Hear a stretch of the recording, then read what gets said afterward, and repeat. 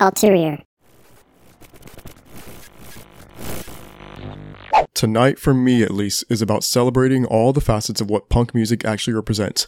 All the things it wasn't allowed to be when we were young. So that was an excerpt from Hayley Williams posted on social media right before When We Were Young Fest, which happened this past weekend. And there is a lot to cover, a lot that I could say about When We Were Young, and that is having not even been there in Vegas for any of what went down.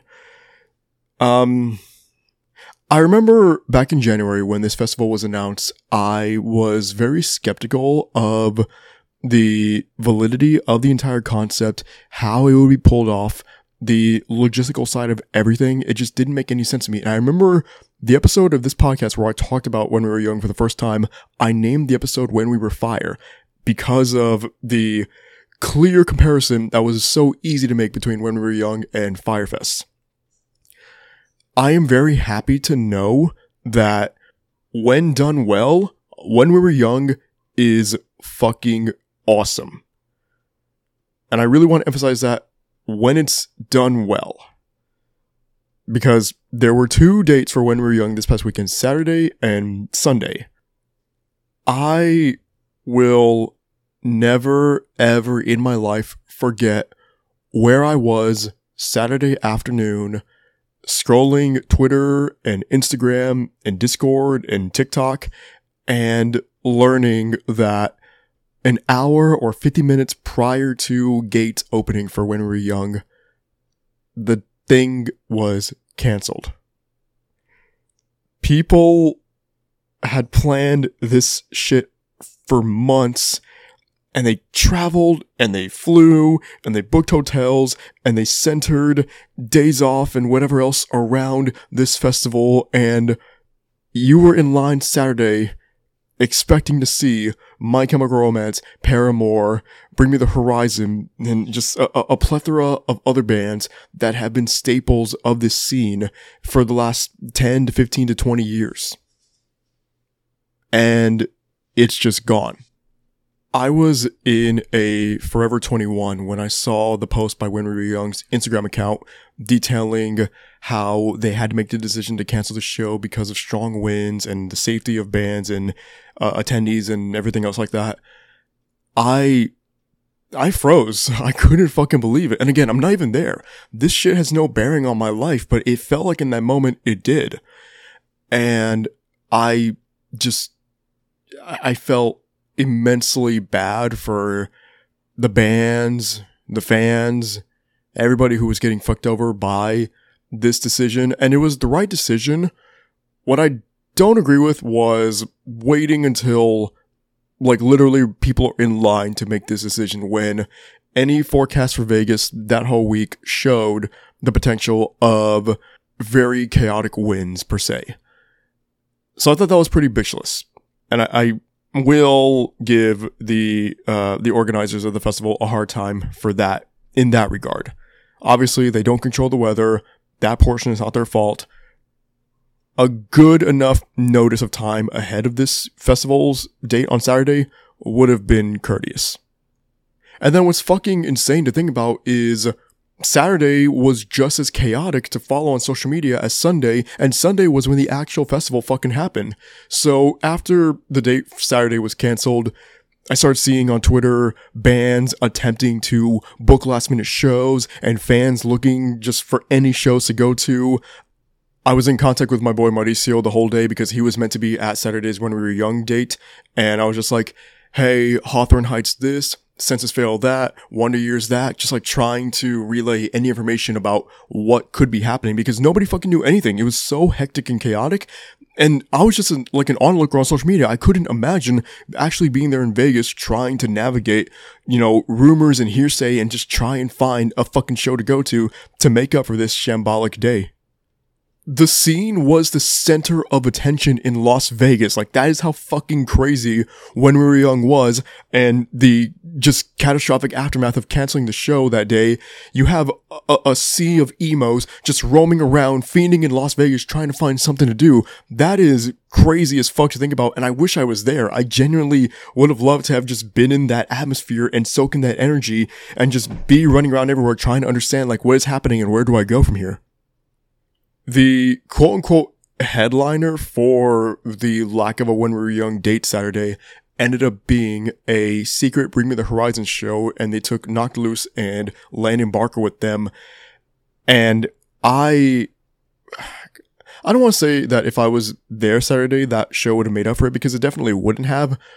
But a full Bring Me the Horizon set where they are also playing Diamonds Aren't Forever is as comforting of a Band-Aid as I could have personally asked for had I been a part of all that in Vegas. So that was Saturday. Sunday comes around and When We Were Young actually happens. And seeing on social media people showing up and walking around the pink carpet, pink grass, whatever the fuck it was, and seeing the checkerboard sign When We Were Young, and actually seeing the stages and the bands, and I'm like, this is real. Like, this really fucking happened. They actually pulled off When We Were Young. And that is still kind of hard for me to wrap my head around. And the whole time, pretty much, that I'm seeing all of these videos and pictures on social media, obviously there is like an incredible level of FOMO going on, but for the most part, I felt so inspired in a weird way. Because, again, it felt like, for just a moment in time, our scene was the center of attention. And the amount of things happening at this festival that, had I been there, I would have just completely lost my shit for is insane. If you saw Pierce the Veil that day, you got King for a Day with Kellen Quinn, and they showed up on stage in their fucking music video getup. Like, that was crazy. My Chemical Romance kind of taking the piss out of the whole concept of When We Were Young with the 3 Cheers for Sweet Revenge outfits and the whole old man aesthetic, and playing only old hits and no Foundations of Decay. Like, that is kind of beast. And then motherfucking Paramore opened their set with All I Wanted. All I fucking wanted. First time ever live, maybe the only time ever live, Hayley Williams fucking knocked those high notes out of the fucking field. That shit was insane. I go back and watch videos of All I Wanted's performance, and it is the most cathartic thing I could have imagined happening at When We Were Young. And it's fucking crazy to think about, like, how polar opposite Saturday was from Sunday, because Sunday was a nightmare realized for every concert goer that day. And then if you were there Sunday, you had an experience that you are never going to forget. I won't even forget this shit, and I wasn't even fucking there. When We Were Young worked. I can't believe it worked, but I am so goddamn happy that it did. And in the process of coming down from When We Were Young's high, I resume normal life. And normal life for me consists of reviewing the latest singles and records out of this weird ass scene that I adore with all my fucking fucked up heart. So we got brand new singles by the likes of Four in Hands, Action Adventure, Paris, Gatherers, The Used, and a few others, and then brand new records by Amarionette, Black Veil Brides, Nerv, Pinkshift, and Architects. Thanks everybody. Enjoy this episode.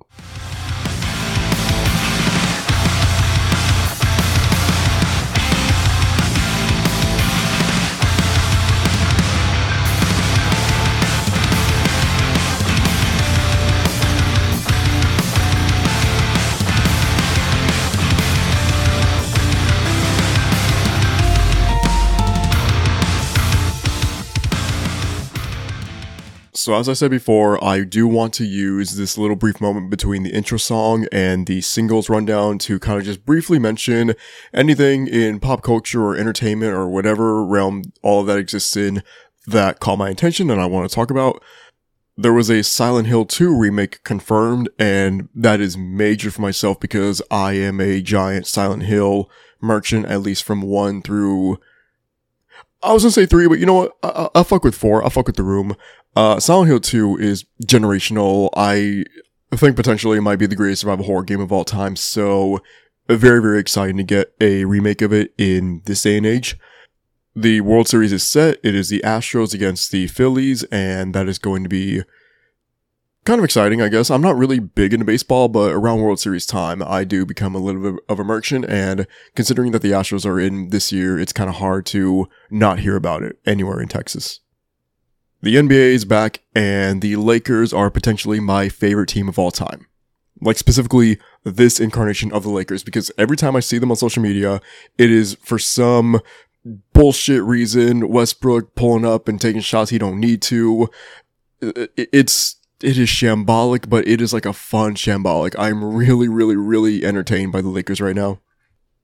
And for the last story this week, Adidas has ended their relationship with Kanye West following anti-Semitic remarks made by Kanye.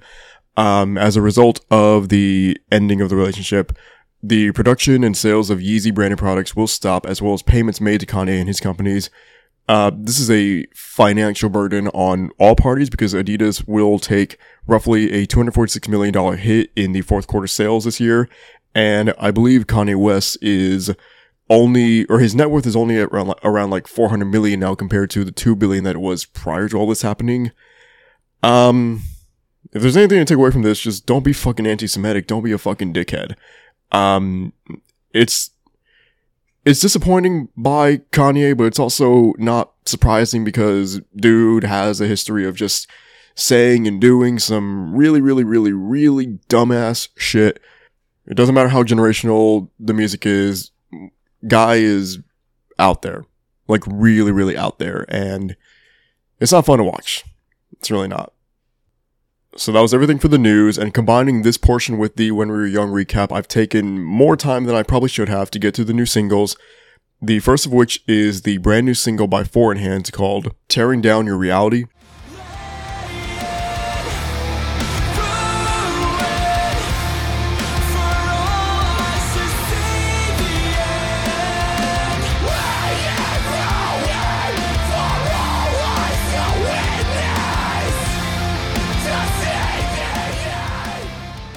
This band has necks, like for real, and it's crazy how everything is falling into place for them this year because they had the Bleed the Dream EP out back at the start of the year, and then they are now on Sharp Tone. They have technically a new EP out, but it's just the prior single Chlorine Tears along with this new single Tearing Down Your Reality.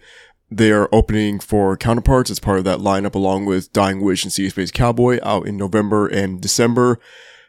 Everything is coming up for Four in Hands, and I'm fucking here for it. This band is amazing.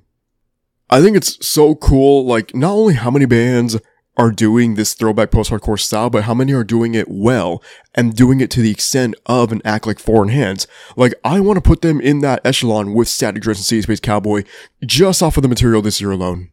They do everything possible to satisfy that urge within me to have, like, this nostalgia struck while still pushing the genre forward, and I think that's exactly what Four in Hands have been able to do. They're paying homage while moving everything into a very hopeful and positive direction into the future.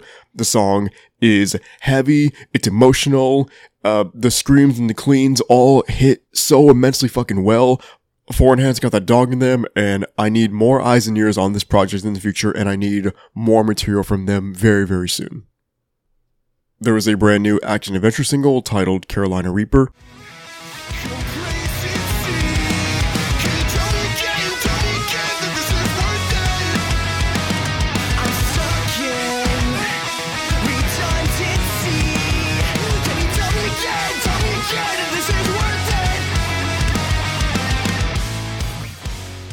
This is the third single for the record Imposter Syndrome, out on November 11th via Pure Noise Records.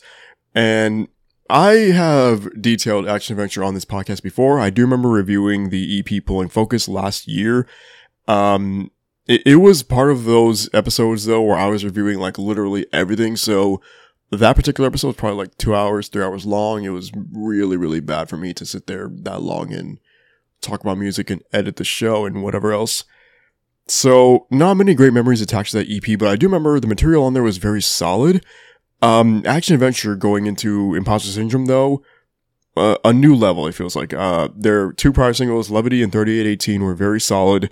Carolina Reaper, though, yo, this song is making some fucking points, like, for real, for real. I really admire how it's pop punk with this added element of, like, aggression and attitude, and it kind of makes action adventure stand out from some of their contemporaries, in my opinion. Because they're able to maintain those little bits I just mentioned while still being catchy, while still being accessible, and while still leaving this mark on my brain that is not going to allow me to overlook this band and their upcoming record when it comes to, you know, the potential of year-end awards and all that shit. Because right now is a point in the year where I need to kind of devote time and attention to just the projects who I believe have a real shot at impacting the flow of this podcast in December. And there's a part of me that wants to see Action Adventure might be them for that case. Paris do be back. They do be on Hopeless Records for some reason. And they do have 2 new singles out. One of them I will be detailing right here. It is called Anywhere But Here.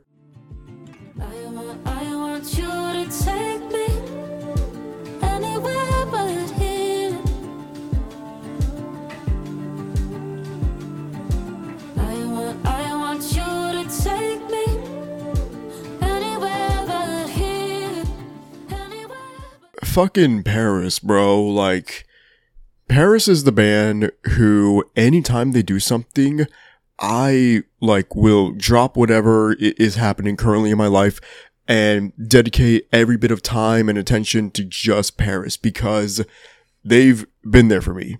Like, in so many steps of the way since White Noise back in 2014. If nobody got me, I know Paris got me, and Paris got me with Anywhere But Here.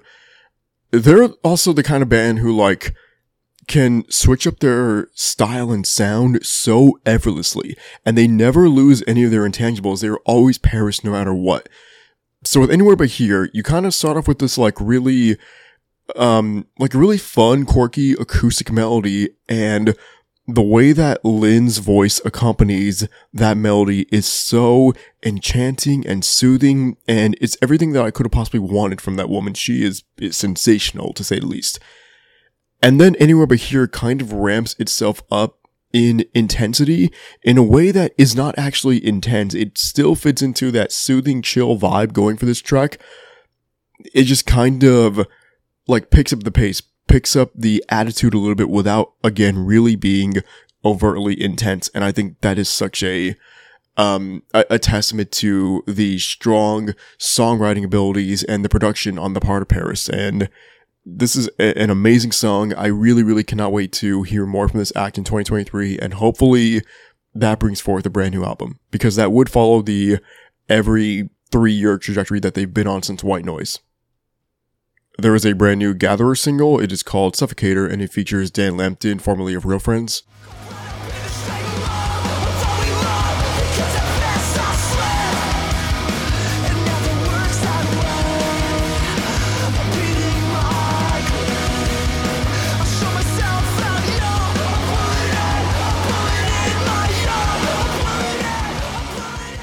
It's always great to get Dan on a track, and it's also always great to get Gatherers material, because this band is unstoppable, to say the least. This single comes from Mutilator, which is their new record out on November 18th, and this is an incredible singles run that they've been on, and it's no surprise, but I still just wanted to note that in case there's anybody out there who is still sleeping on Gatherers for whatever fucking reason that might be. So with this track, it kind of has a little bit of a different tone to it in some regards, especially just comparative to Gift Horse and Black Marigold, the other 2 prior singles from Mutilator. Suffocator's kind of has a bit more of a streamlined structure to it, and something that I admire so much about the song is how Gatherers are able to keep all of their intangible elements in this track here that were present in everything else they did prior. So all of that, like, dark, brooding chaos, it is still just oozing out of this song without it being so heavy. They're able to channel that aggression into a different style, and I think that's really, really fucking sick. The final single that I'll be going in detail on comes from The Used, and it is called Fuck You.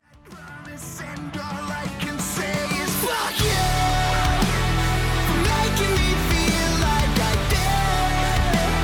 did.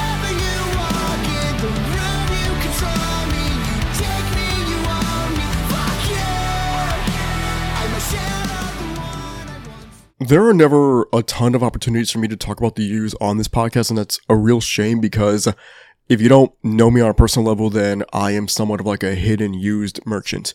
The U's are one of the most important bands in the scene. That's a given. They're one of the most important bands that I've ever come across. Like, their material just strikes me on a real personal level. I have a tattoo on my left hand that has a heart hanging from a tree, and there are 4 records that influence that tattoo design, one of them being In Love and Death. They're just so fucking goated, and I feel like Fuck You is a great step into whatever direction is going to be a part of the U's catalog come 2023. I think it's very catchy and quirky and fun. The chorus sounds massive, and just like this really enchanting production element is mixed into everything. Burt McCracken is still an amazing vocalist after all this time, and he is able to kind of like match his tone of voice alongside that quirky nature of the instrumentation I just mentioned. Everything about Fuck You just comes together immaculately well, in my opinion. And again, this is an amazing look at what we could and hopefully will be getting from the U's in 2023. These were the remaining singles from last week that I gave either a 4 or a 5 to in the reviews on social media.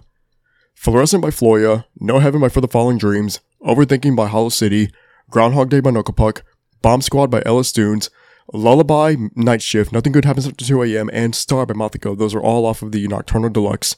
Modified by Never Tell, Supernova by Nick D featuring Loveless, Area PD by Pale Dusk, Reason by Pennyboard featuring Carlo, Animal by Paris, Happiness for Dummies by Roland Serpent, Why Do I by Set Off featuring Hatsune Miku, Hell Hell Hell by Void Division, and Mixed Emotions, I Don't Know How to Tell You What I Was Going Through by Yumi at 6.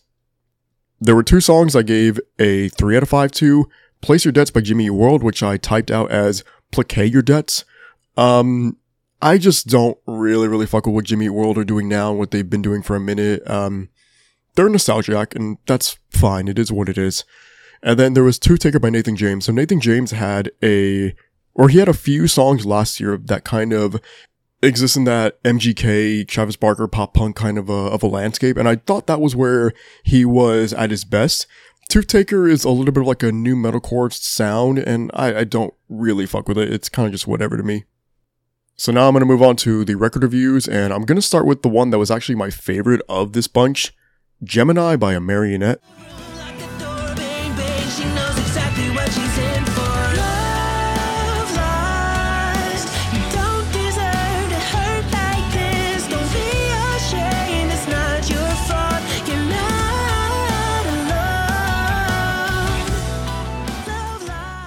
Amarionette is an interesting case because I feel like they kind of have this, almost like a veteran sort of a swagger to them. I hate that fucking word, but I couldn't think of anything else to say.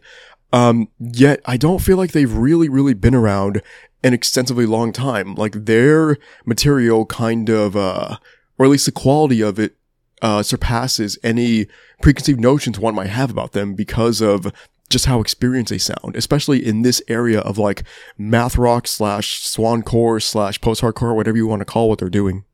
Their prior projects like the EP Amvery and then their 2 full-lengths, Evolution and Sunset on This Generation, they are masterclasses in whatever genre it is that Amarionette are navigating.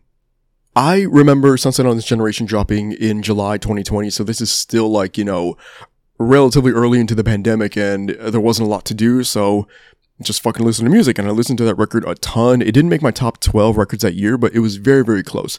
And there's a song on there called Forgot About Sad Dre. The best Amarionette song I've ever heard. That track is fucking sensational, guys. However, this review is not about past Amarionette material. We're looking at what the band is doing currently, and I feel like the lead single for Gemini, Simple, it was the perfect way to begin this rollout. Simple immediately blew me away. It's like kind of fast paced while still being like spacious enough for you to appreciate all of the intricate details to Amarionette and what makes them such a unique outfit. Continuing the singles rollout thereafter, Rescue Me continued the trend of Amarionette and their ability to craft some of the coolest sounding bangers in the entire scene. Like, there is no band that sounds like Amarionette. They're not the only band within their genre, like that's pretty clear. But as far as being able to take these sounds and relay them to listeners in this grandiose manner, I can't think of anybody else that's doing that as well as Amarionette. Peaches has this slightly slower and more tame style for what Amarionette usually do, but it still brings forth every concept of theirs that I need to hear within their material to, like, be fulfilled with everything that they, again, bring forth. The single Criminal has this massive production to it and a chorus that lets Issy showcase some of his brightest moments on the mic. Like, Issy is vastly overlooked, vastly underrated in my opinion. This guy is fucking incredible at what he does, and it's so hard to imagine Amarionette having the, like, upward trajectory for their, or the quality of their material if Issy wasn't fronting them. And then the last single, Moving On, has some of the best hand-in-hand moments on the record when it comes to, like, harmonizing the instrumentation with Issy's performance. So the way that, you know, the instrumentation and his specific delivery just work, like, right alongside each other. I think Moving On is one of the best showcases of that, and that in turn is one of the selling points in Amarionette, and it's one of the things that I don't believe anybody who listens to Amarionette cannot recognize and idolize. And then getting into the rest of the material, the songs here at large are undeniable. I think it's impossible to hear something like Monster and not have every element of this band strike you in your heart through some urge that you need to have satisfied from scene music. I do want to single out two songs that come in the closing stretch of the record. You're Not Alone has this amazing chorus that inputs all of these little details like bass notes that sound like they're holding on to every one of Issy's words, and then these faint guitar notes that give off almost an, like, electronic futuristic vibe. Is a little bit weird to explain, but it's like this, so just kind of like a tangent, a side note. One of my favorite video games when I was younger, and still to this day, is Crash Team Racing, and there is a track on there, or a stage, called Engine Labs, and the song used in the backing track, it has like this, like, okay, I don't really know how to explain it other than making the sounds, but these, like, little electronic notes that go like, do do do do do do do do do do on some fucking Mr. Krabs' Electric Zoo type shit. And I can hear that within You're Not Alone, and I think that might be a reason why this song, it was so easy for me to gravitate to it. And then there is Beauty of the Masquerade, which is the closing song, and this might be the premier work of the album. It takes the ideas and concepts established on Gemini and gives them this almost cumulative sounding piece that is, like, somehow just a bit slower than anything else on the album, yet it feels like it might be the best showcase possible for Amarionette in the act of closing out this incredible body of work that I will not be casting to the side anytime soon. Amarionette put everything into Gemini, and it paid off fucking immensely. I gave this a 9.5 because I didn't really know, like, if I had reached my full, like, peak appreciation for Gemini, and it's bordering a 10 now. This record is phenomenal. There's not, like, a fault point or a falling off point at, I can signify in any stretch of the album. These songs deliver. If you're after this kind of a sound, you're going to get it fulfilled tenfold through Gemini. If you have no idea who Amarionette are and you're wondering what the fuck I'm, waffling about, Gemini is going to sell you on this act. I don't see how that's not possible. These are some of the most complex yet massive sounding songs of the year for the scene, and if you're not on board with Amarionette and Gemini, fucking get on it now, dog. Like, seriously. We have a brand new EP out by Black Veil Brides. It is The Morning.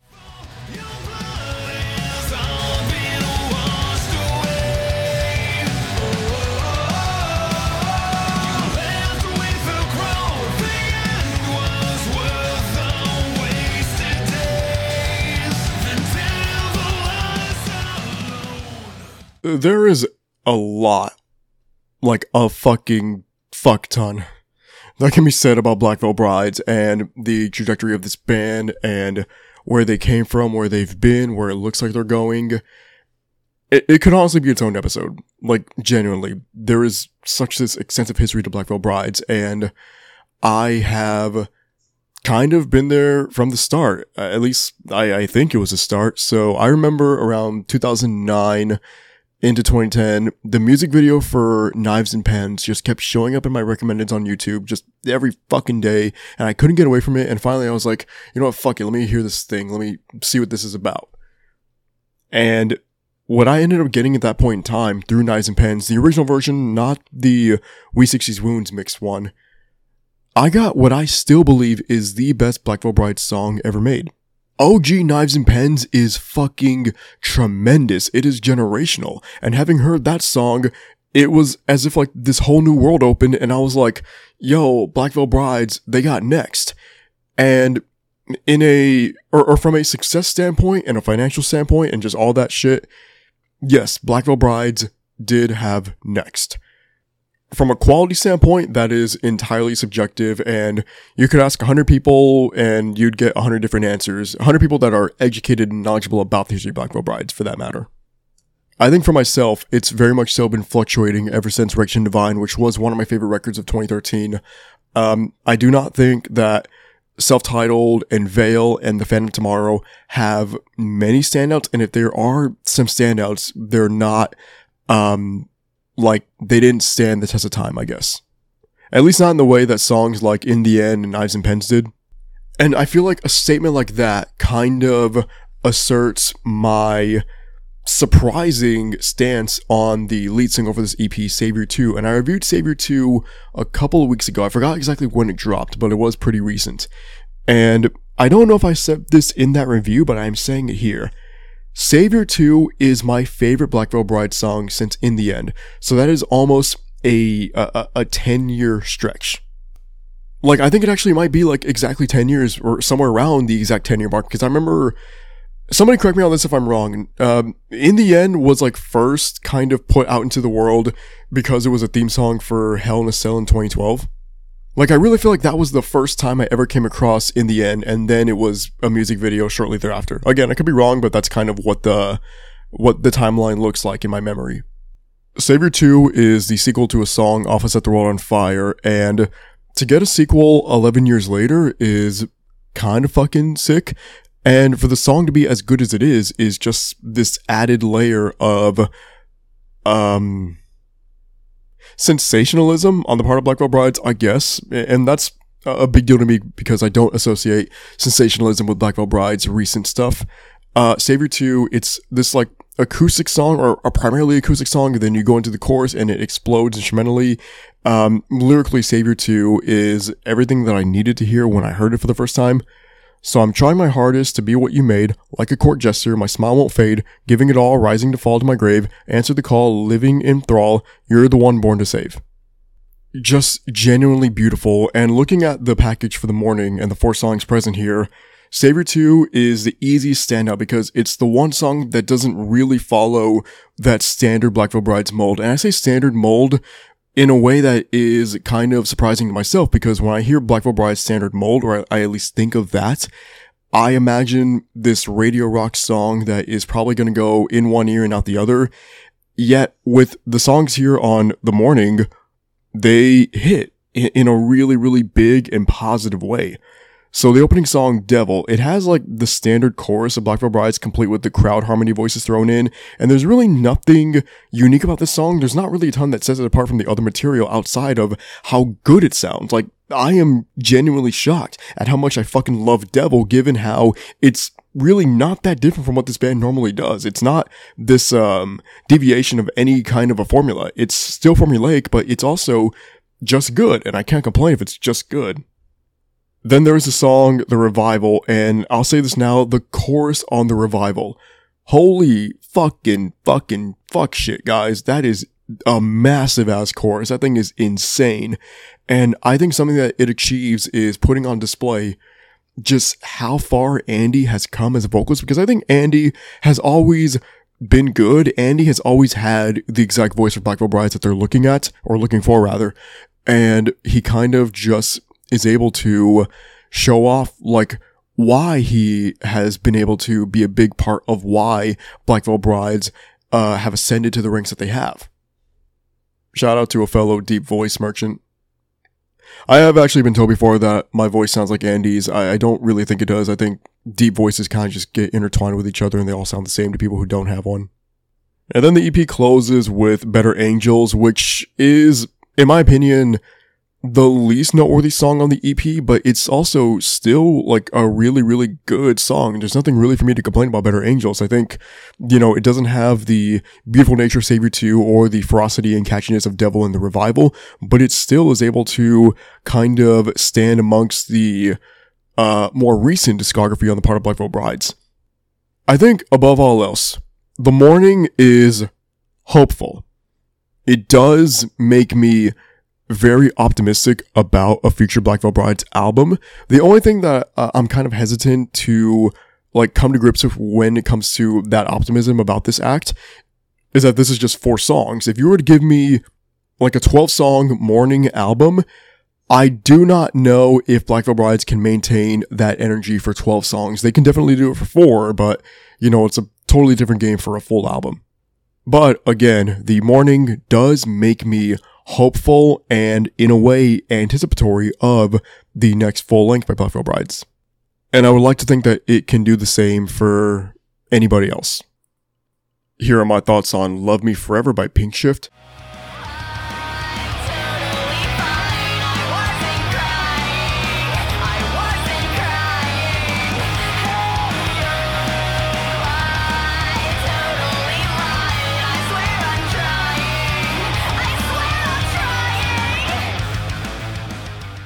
So there are maybe some ulterior lore bits and pieces for Pinkshift that I should just mention before I get into the actual review of the material here. Pinkshift was one of the, if not the first band ever reviewed for a record on this show. Their EP, Sakarin, had dropped April 2nd, 2021. So it was with, I believe Notions and Upon the Water. I think those were the bands that I talked about that same episode as Pinkshift. So they're OGs for ulterior. At the same time, admittedly, I don't think I was paying as close attention to the singles rollout for Love Me Forever as I could have, because I know I talked about some of the songs here, Nothing in My Head, I'm Not Crying, You're Crying. But after that, Get Out and In a Breath, I have little recollection of.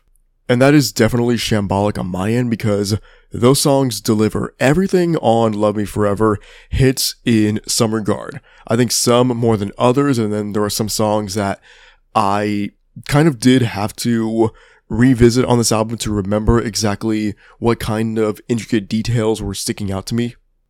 I think just to briefly return back to the singles that I had mentioned beforehand, Nothing in My Head has attitude and a very, very infectious chorus that gives the listener a proper taste of what's to come on the record. I'm Not Crying, You're Crying does much of the same, and with that being the opener, I feel like the listener is, whether they're familiar with Pinkshift or not, thrown in immediately without much room to swim and learn the waters that surround them. You're instantly met with the aforementioned aggression and punk nature to Pinkshift's brand of the genre, and I think that is just fucking excellent. Some of the things that stuck out to me were the riffs, and that's kind of maybe a bit of a weird thing to note as a strong suit for what is largely a punk rock record, but it was something that just kind of once it was in my head, I couldn't remove it, and the riffs just stand out in the most grandiose way possible. The song Get Out has a really recognizable and chaotic sounding riff that adds to its tone, and I feel like you can lace that theme throughout much of the record here. It's amplified on songs like Cherry, The Kids Aren't Alright, and Burn the Witch. Mixing that kind of aggression with this punk style, the record gets to a point where a lot of these songs, to me, sound like they could have been right at home on the soundtracks for mid-2000s video games like Tony Hawk and SmackDown vs. Raw or Burnout, just to give a few examples.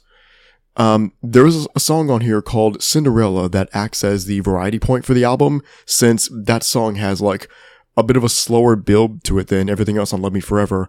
But I think that works to the advantage of Cinderella because it gives it its own identity and character, and it feels like it exists in its own world on the album without deviating from the sound and what makes Pinkshift a very much so a can't miss act right now in the scene. What Love Me Forever did more than anything else was put Pinkshift on a pedestal and just kind of made me kick myself for ever overlooking the band, which I truly, truly did do. And, I fucked up on that end.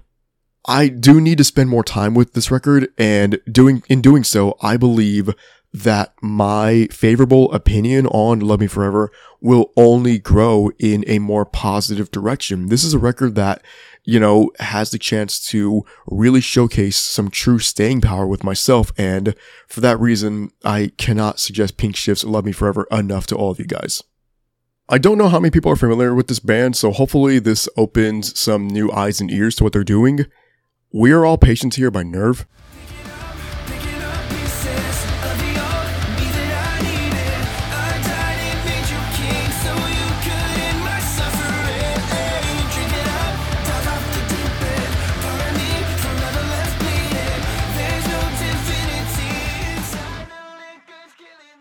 So to be truthful with you guys, coming into this week, one of the projects I was most excited to talk to you guys about was Nerv, because I believed that the singles rollout for We're All Patients Here showed a ton of promise and potential for this act.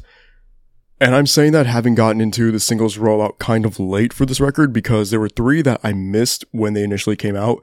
Not the One, Hopeless, and Bad Nature. I wasn't attentive to Nerv at the time of those singles getting singles treatment. So then the point where I kind of came on board with Nerv was on Still Breathing, and I think the reason why I had an attachment to that track when I first heard it was because of how much it reminded me of Slaves / Rain City Drive, On to Better Days. So that got my hopes up greatly, since that core To Better Days sound is something that I will always champion in the scene because of just how much it means to me, how great I think it sounds when it's done well, and Nerv were doing it really, really well.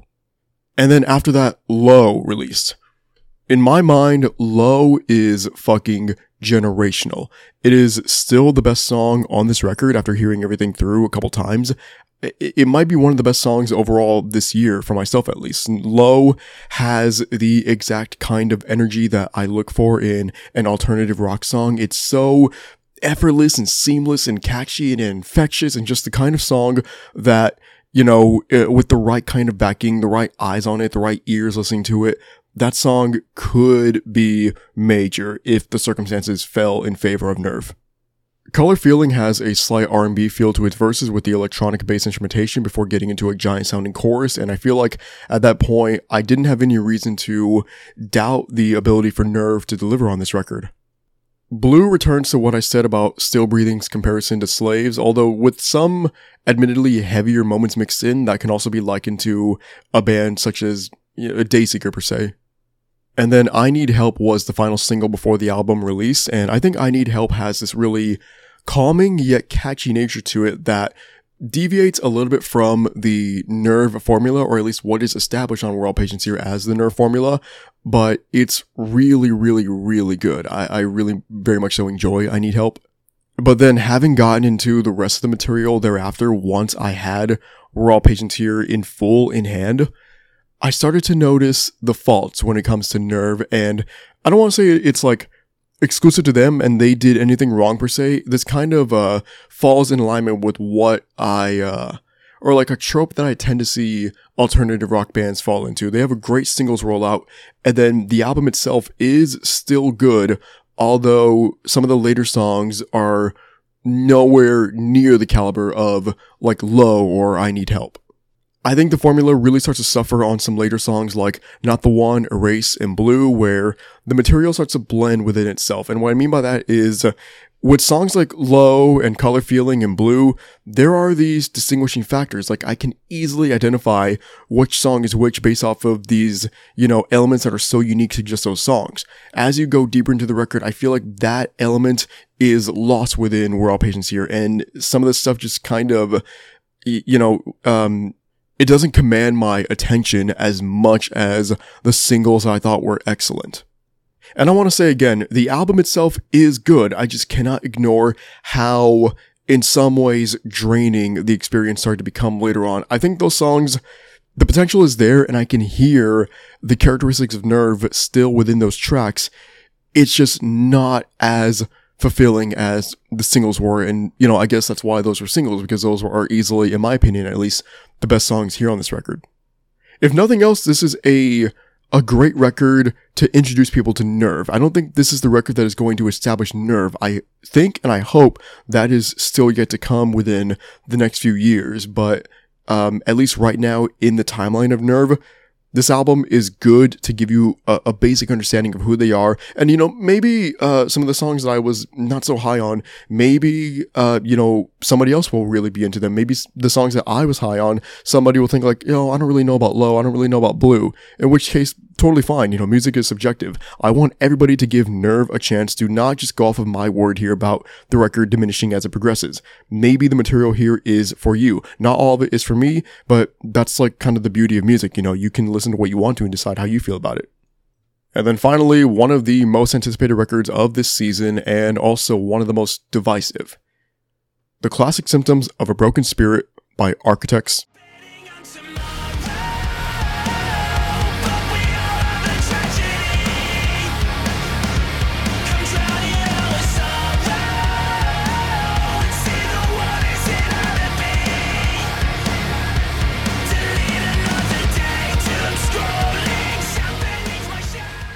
So this is the record that I believe is producing some of the most shambolic discourse of the year for the scene surrounding any piece of music related to us. And it's both disheartening and also understandable. I can see where the disappointment on some people's end are coming from, but a lot of them are articulating their arguments in ways that just do not at all reciprocate what is actually happening with this record, in my opinion. And that was just a really verbose way of me saying that I believe anybody who is calling this record bad or an embarrassment or a disservice to Tom, which I will get to later on because that is a subject in and of itself, anybody using any of those phrases or terms to describe the classic symptoms of a broken spirit, you're out of pocket. I genuinely believe you are. I do not think it's a great record. It's definitely my least favorite Architects record since their debut in 2006. But the way that I've been seeing people describe this record online, you would think it's like that fucking Parkway Drive album that just came out like a month ago or whatever it was. This is still inherently Architects. It's just a different sound, and it's a sound that works more often than it doesn't on this record. Like, I think anybody who didn't expect this kind of a direction following For Those That Wish to Exist last year, I don't really know what you, what your perception of trajectories are when it comes to the scene, because anytime this happens to a band, they continue to go into that direction for the most part. Bring Me the Horizon, Sempiternal was a little bit different, and then That Spirit was very different, and then Amo was completely far removed from what they had done prior. Of Mice and Men, they had the debut and then The Flood, both very heavy records, and then Restoring Force kind of showed what was going to be happening with Cold World. The trick is to just do the style and sound change well enough to where you are not losing any of your intangibles, and I believe with Bring Me the Horizon and A Mice and Men, they are examples of bands who did just that. Examples of bands who failed to capture their magic in their later work, in my opinion, Avenged Sevenfold and Asking Alexandria. I do not think any of their latter material is even close to being on par with what they were doing beforehand. Architects fits closer to Bring Me and A Mice and Men. I'm not saying they're doing the style change as well as them, but there's nothing here that makes me think Architects are out of line or they made a mistake going into this direction. And something that has been on like a need to understand basis for the last few years of Architects, and I don't really understand why there are people out there who don't get this yet. Tom was the main lyricist of the band prior to his passing, so of course there was going to be a change in direction from what they were doing prior. Holy Hell, it made sense to still have that core Architect sound, or what was established beforehand as the core Architect sound, because it was the record where, they were letting out everything that they needed to about Tom and give that space for themselves to grieve and to just have a record done in his memory per se. Everything afterwards though, yeah, it was going to sound different. There's a reason why For Those That Wish to Exist sounds the way that it does. And then in turn, there's a reason why The Classic Symptoms of a Broken Spirit sounds the way that it does. So I do not at all blame the band for going into this direction, and I don't think anybody really should be. If you feel disappointed with the sound of this record, that's fine. That is one thing that you are entitled to. Anybody who is saying that this record is a disservice to Tom, no. You have legitimately no room whatsoever to bring up his name as some kind of like a dunk on the band or anything like that. Nobody is entitled to a band's sound. Nobody has any space in any lane to say, oh, this band needs to sound this way. This band needs to be composing this kind of music. Like, that is just cringe as fuck, and there really should be no room in the scene for those kinds of fandoms. I do not think that there is anything wrong with the way that this album sounds. I have never been of that mindset. You know, even when the lead single When We Were Young dropped back in, I think it was April, I saw a lot of really nasty discourse about that track before I heard it. And I didn't at all believe anything that I was seeing. Like, I didn't think I was going to dislike the song. In my head, I'm like, okay, I think people are just kind of overreacting and acting out of line. And you know what? In my opinion, I was right. I don't find anything wrong with how When We Were Young sounds. I think that song is great, to be honest. And I was still of that mindset going into some of the singles thereafter, like Tear Gas and Deep Fake, especially Deep Fake. So that is the opening song on this record. You probably couldn't have come up with a better way to start the record, in all honesty. Deep Fake is fucking incredible. I love the pacing of it. I think the chorus is explosive, and Sam sounds as good as he ever has. He is one of the strongest points of this whole album. I think Sam, he is a phenomenal vocalist. He's really come a long way. He's been able to develop a clean singing style that fits right in alignment with where he is at with his screams. Like, he does not lose any bit of passion or believability in his tone on this record. Sam still sounds like a masterclass vocalist. I do believe, however, that if there is a justifiable gripe with the vocal performance on this record, it would come from the lyrical matter that Sam is singing about. And, you know, I just explained the reason for the change in lyrical direction, so I'm not going to get into it further, but I did just want to at least point it out because it was something that I noticed and I couldn't really shake off. For example, Living is Killing Us, the chorus on it. We fell in love with a death machine. Too much will never be enough. Push comes to shove, but it's heresy just to be. Living is killing us. It's not the best. It's not great. It's not a big hindrance to my enjoyment for the album, but again, I did want to at least point out something that I thought was a little bit of a lacking area for this record. I do want to also say that there is a song on here. It is called Burn Down My House. That does fall into, like a very low ranking tier for Architect's discography, in my opinion. There's just something about the pacing of it and how slow it is while still trying to be heavy. And it just feels like this big contradiction of a song that didn't really do much for me. I don't think it's a bad song per se, but it's just not at all where I know Architects can be from not only their past material, but also some of the material present on this album. Like, in my opinion, the back half of this record easily supersedes the first half of it.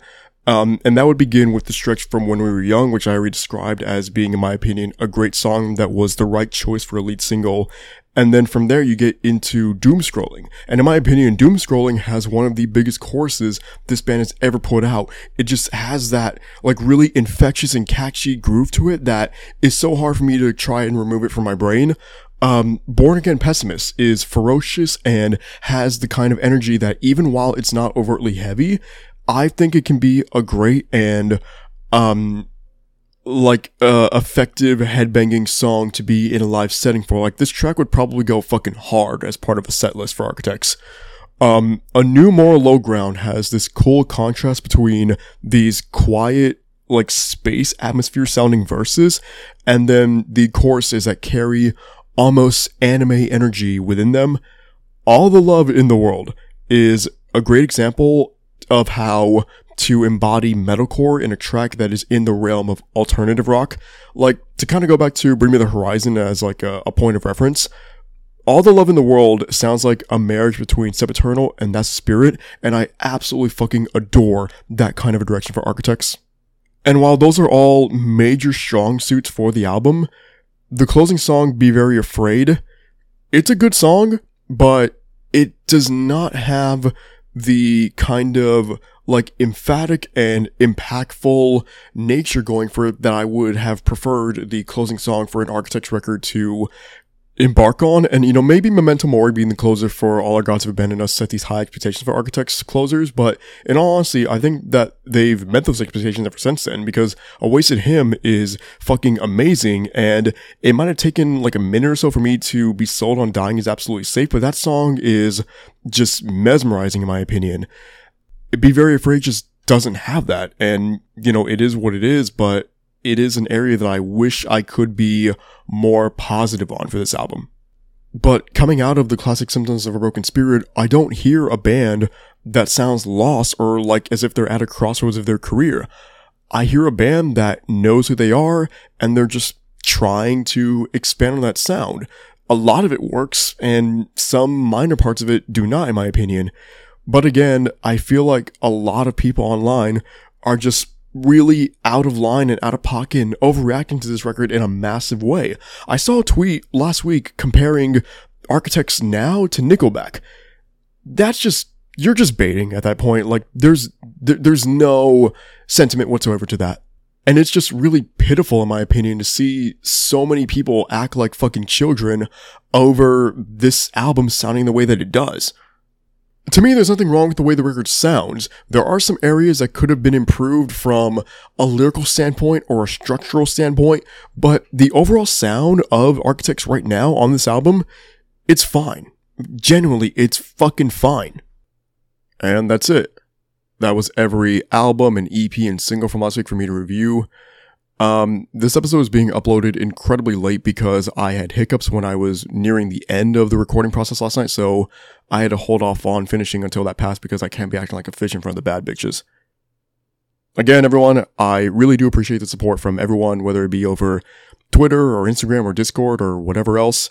It genuinely does mean a lot to me, and I just ask for continued support as this podcast heads into the year-end festivities in December with the episodes ranking the top 100 songs and top 50 records of the year. It's going to be a lot of fun. A lot of work on my end for sure, but still fun, definitely. Thank you for listening. I hope you enjoyed this episode. And as always, for better or worse, let's make a scene.